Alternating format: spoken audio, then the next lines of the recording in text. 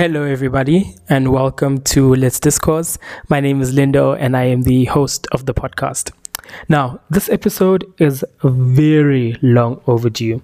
Actually, I tried to record it a couple of weeks ago, but I think I just stopped the recording midway because I wasn't feeling it.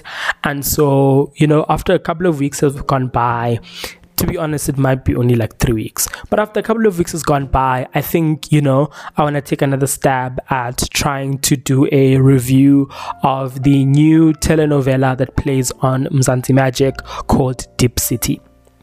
Now, one of the main reasons why I stopped recording the last time is because I couldn't even recall the characters' names. So I was like, this is going very bad and I should probably stop doing it. But now, I've watched a bit more of it and, I think I can give an honest and nuanced critique of the show. So, a couple of weeks ago, the Mzansi Magic and the production company Bob Shelter announced that the popular show Isibaya was coming to an end. So when Isibaya came to an end, Deep City is the show that replaced it. It plays on Mzansi Magic Mondays to Friday at 8:30. It's a 30-minute telenovela that follows the lives of four young women who are just, trying to survive as being young black women who live in an informal settlement that has predominantly poor folks, right?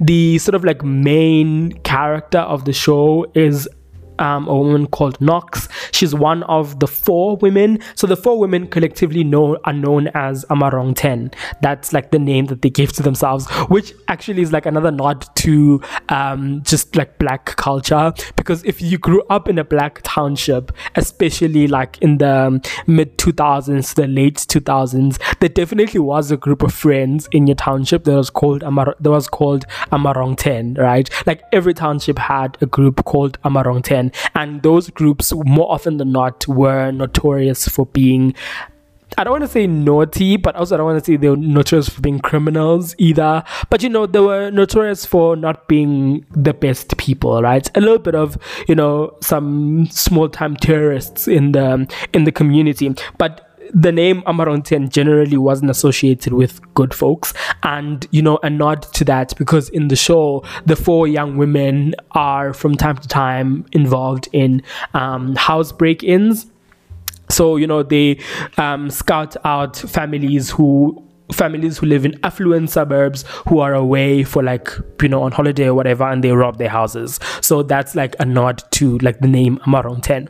But essentially the sort of like main character within Amarong 10, the group of four women, is a woman called Noxie. Noxie had two siblings, Lungi and Usibusiso, and they also live with their parents, Umashenge, and their dad. I forgot his name, sorry. But the character is played by Hamilton Dlamini, who is an amazing actor, right? So basically they live in that family unit, and in one of their escapades going to go rob a house, Usibusiso, the young brother of Knox, followed Knox to the house where they were doing the robbery. The family whose house they were robbing came back early whilst they were robbing the house, and then the dad had a gun. The father of the family had the gun and shot at the people who are robbing his house, and unfortunately the bullet landed on Usibusiso, who's Knox's younger brother. So then he dies, and all of that happens like within the first episode of the show. So now Knox is left with her other sister Lungile and their parents, and obviously as a family they are grief-stricken, and Noxie did go to jail for 5 years because of that house robbery. But then when the show starts off, so when the show starts, they do like that robbery as like the opening scene, and then she goes to jail for 5 years, and then the rest of the story continues with her trying to integrate back into society. And then the other three women within the Wrong 10, one of them is Sinentlantla. Sinentlantla is in a relationship with a taxi driver called Sfiso. Sinentlantla runs like a small restaurant that sells iskopo. If you don't know what that is, it's a cow's head. It's like the meat of a cow's head. So she runs like that small restaurant, like very informal restaurant, with a friend of hers, and she has 2 children, and she is actively being physically, emotionally, and mentally being abused by Usfiso, who's the father of her children and her partner. And then the other character is Asanda. Asanda is a church lady, a reformed criminal, married to a pastor, serving the Lord. We love to see it. And then the other character is Ulerato. Ulerato started dating older, like rich married men. I know they were doing the whole slay queen narrative with Lerato's character, and I have spoken in a previous episode about slay queens and why that term is problematic. So if you're interested, go check that out. But essentially, they did like the whole slay queen narrative with Ulerato, and then her blesser found out that she had another boyfriend, and so kicked her out, and now she's back in Diepsloot being poor again, basically. So I just maybe want to do like a quick good and bad, what I liked and what I don't like about the show, right? So starting off with what I like, and I said this in the episode before this, where I was talking about BET's Isono. There are a couple of shows in South Africa where they get the writing of the characters perfect. And I feel like Deep City is one of those shows, right? And I can only mention like a handful of South African shows that I watch where I feel like the characters are well written. Definitely Deep City is one of those characters where literally each and every single character within the show perfectly represents someone that you will find in Deep City or any other black township in South Africa, right? So also for context sake, the show is set in Deep City, Diepsloot, which is also the name of the show. Deep City is like a poor area, or majority of the people, all the people really who live there are poor folks, and it is an informal settlement. So that means almost every house there is a shack, right? Almost every house there is a shack. The folks are poor. They work like living wage jobs. I mean, Noxie's mom works at like a dry cleaner.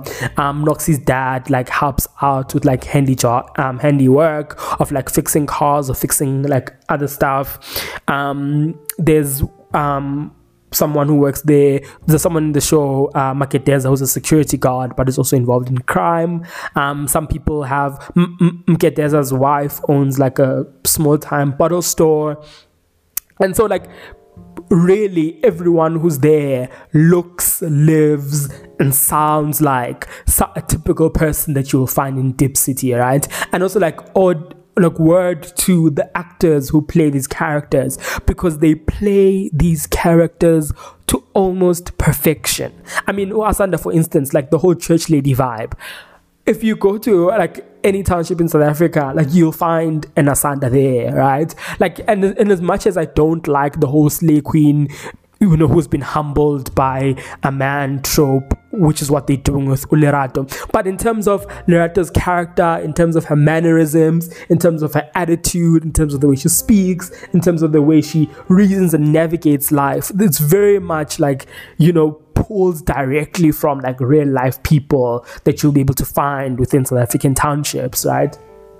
And also like Noxie's mom, Noxie's dad, one of their neighbors, right, who lives like across them. Just the way that they've written the characters and the way that they've sort of made them to fit perfectly within the context of Diepsloot, that to me is probably the most beautiful thing about the show, right? They've been able to get that perfectly well, because one of the gripes that I had with Gomorrah, which is another show that plays on Mzansi Magic, is that the show Gomorrah is set in Alexandra, which is largely an informal settlement with largely like poor or working class folks, but then the two main families in the show are like middle class, right? And they have middle class lives and middle class problems and live in middle class houses, right? And so I largely feel like that is not representative of the people who live in Gomorrah. Also, like the sort of similarities between Gomorrah and Deep City is that Gomorrah is the nickname essentially of Alexandra Township, and it's also the name of the show. And Deep City is the nickname of Diepsloot and also the name of the show, right? So both of those shows like do like that thing where the name of the show is the place in which it's set, right? But with Gomorrah, I don't think they do a great job of really reflecting the lives of folks who live in Alexandra, whereas with Deep Sleuth, I really feel like they do a brilliant job with reflecting those lives, right? So the characters are very well written, the casting is perfect, the setting is beautiful, because like literally, like you can literally feel like you are in Deep Sleuth and you're watching the lives of people in Deep Sleuth happen in real life.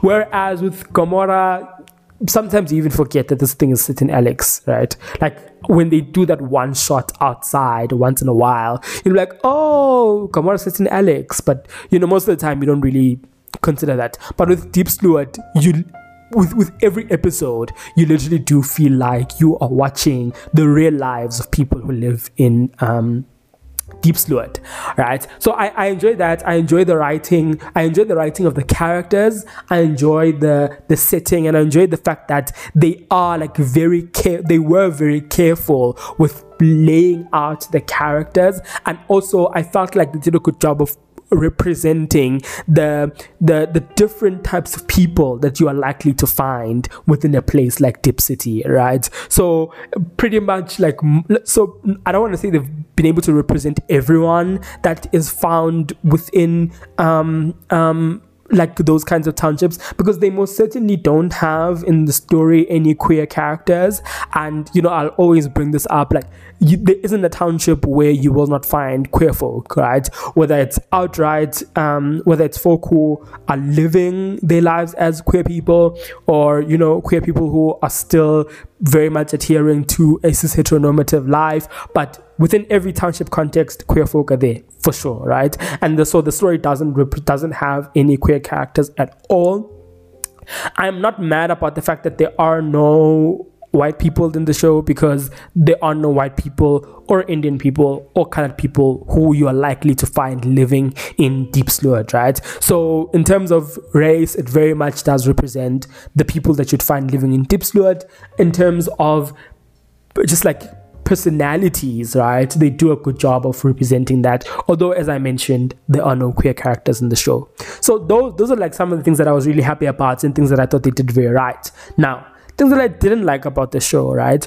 And I think also this is a word to what I generally don't like about telenovelas in South Africa, is that the writing of like the storyline is very, very, very lazy and unimaginative, right? So I know I just praised how they've written the characters, and that's also the other thing, right? They've written the characters very well, but then got like very lazy and unimaginative in writing the stories. So like, what are these characters doing, right? Like what, you know, because it's a show that plays 5 days a week, every week, right? They have to have these like little small story arcs just to carry, you know, the thing go, just to keep the thing going, right? They can't have this like one major story arc, and then they don't have anything to give us for the remainder of like the season. But I understand that they have to have these very like small, you know, story plot lines within sort of the broader plot of the story.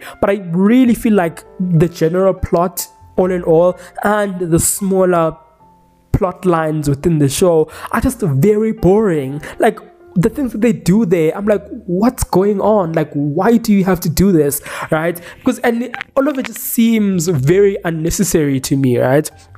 So I want to but just to point out like a couple of things, right? So currently what's happening is that Knox's younger sister Lungile has been kidnapped, and you know, they did this like whole like storyline of her kidnapping, and she was thrown into this like water tank, and they kept filling it with water, you know, so that eventually it would like reach the top and she would drown. And then Noxie has to like go looking and try and like save her sister, and she has to ask Mketeza for help. Like, all of that to me does not serve the broader story of the thing, and I just found it to be like extremely unnecessary, because I don't know how it aids in the like broader story. I don't know how it aids in the character development. I don't know what they're trying to do with that plot line, right? Like all of it just seems very unnecessary to me. They did like in the beginning, like in the first like 2 weeks, they did like this thing where the Rongtens, the 4 women, were trying to like start a business, and Mketeza kept destroying their efforts of starting a business because he wanted them to come back into the life of robbing people's houses, right? And like by the time that happened, like the 4th time, I was like, come on. It's getting weird now, you know, and it's getting boring. Like, can't you come up with something else? You know, like do something, anything else, you know, other than these like very short, repetitive, also very unimaginative storylines, right? And so when you watch the story, you are very much like captivated by the characters, and to some extent you do fall in love with the characters, but there's nothing to look forward to in terms of the story, right? There's nothing hooking about like the actual story that is being told. And also I feel like that also chips away into the work that the actors are able to do, because the actors are able to act, you know, they asses out, and they're able to portray and be truthful and honest to the characters. But if the storyline is not helping you out, then at some point the actors are also going to start slacking, because the show is new, right? The actors are still giving us everything, right? They're giving their all to the characters. But as things progress, and if the writers don't improve on the writing of the story, then the actors are also going to start slacking, and they're not going to give their all to the character as well, right? But then also the other thing that, and probably the last thing that I want to touch on, which I don't like about the show, is that there is so much trauma packing in Dip City. Like there isn't a story currently on South African television where the characters are as traumatized as the characters were on Dip City, and it's only been going on for like 3, maybe 4 weeks now, right? But like each and every single week, there has to be like this very big traumatic event that happens to the characters, whether it would be Nox's family losing Usibusiso in the first episode, to the trauma of Noxie going to jail, the trauma of, you know, Noxie's mom losing 80,000 rand, which she now has to pay back to loan sharks, right? And her almost losing Ulungile, her other daughter. Like, that much trauma on a single individual is like really unnecessary. Usinenhlanhla, who's one of the ladies of the Wrong 10, is being like physically abused by her husband, but she's not only being like hit, but like he does like all sorts of, you know, like very violent, physically violent things to her, on top of him being mentally abusive, on top of him being emotionally abusive, and on top of that, she's a poor woman who's trying to take care of two young children and run a business, right? But then all of these like extremely traumatic things keep happening to her. So I find that so lazy story writing from the perspective of writers as well, that the only way that they are able to capture the imagination of the audience, or the only way that they're able to capture the audience to keep watching, is they just throw these continuously traumatic events upon the characters, right? Like, I get the fact that being black and poor and being a woman in South Africa is on its own a traumatic event, right? And it certainly does bring like a lot of events in your life that are very traumatic, but the writers definitely go above and beyond in like packing all of this trauma onto the characters, right, as a means of building tension, or as a means of audience retention.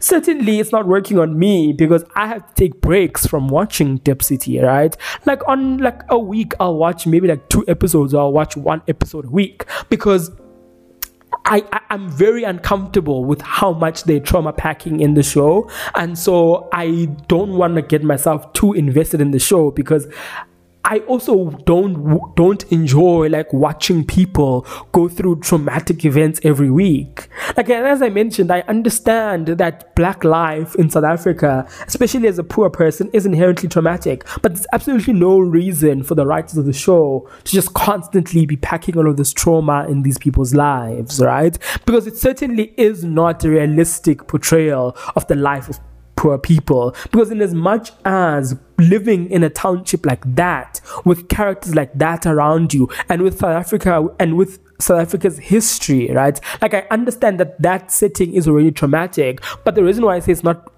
fully representative of people in townships is because if you've lived in a township, you know that within the trauma of being black and poor in a South African township, those people find pockets of joy and they find pockets of, fulfillment. And the show doesn't portray the ways in which these people find joy in their very, very, very messed up lives, right? And so the fact that they have the fact that the writers have absolutely no interest in showing these people have some semblance of joy, some semblance of contentment, some semblance of, I'm not that I'm okay with the situation, but like I'm gonna find some sort of joy in this. But they just like keep packing all of this trauma on top of these people, right?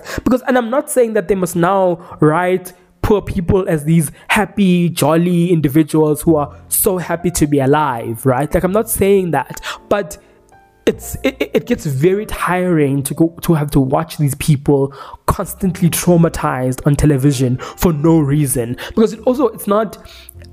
The stories are just not interesting, so it really just ends up looking like you're just like packing trauma on people. So that's like the one thing that not the one thing, but the other thing that I don't like about the show is that it feels very much like trauma packing. So I would really like the writers to think of other things, other storylines, essentially like other things that can happen to these characters, which don't have to be traumatic, but also don't have to be like moments of like great joy, right? Yeah. Anyway, those were my thoughts on the show Deep City. All in all, it is worth a watch, but it is worth a watch for now, also because it's new, but I don't think it will be worth the watch 2-3 months from now. Anyway, I hope you enjoyed this episode. Thank you so much for listening, and I'll catch you on the next one. Bye.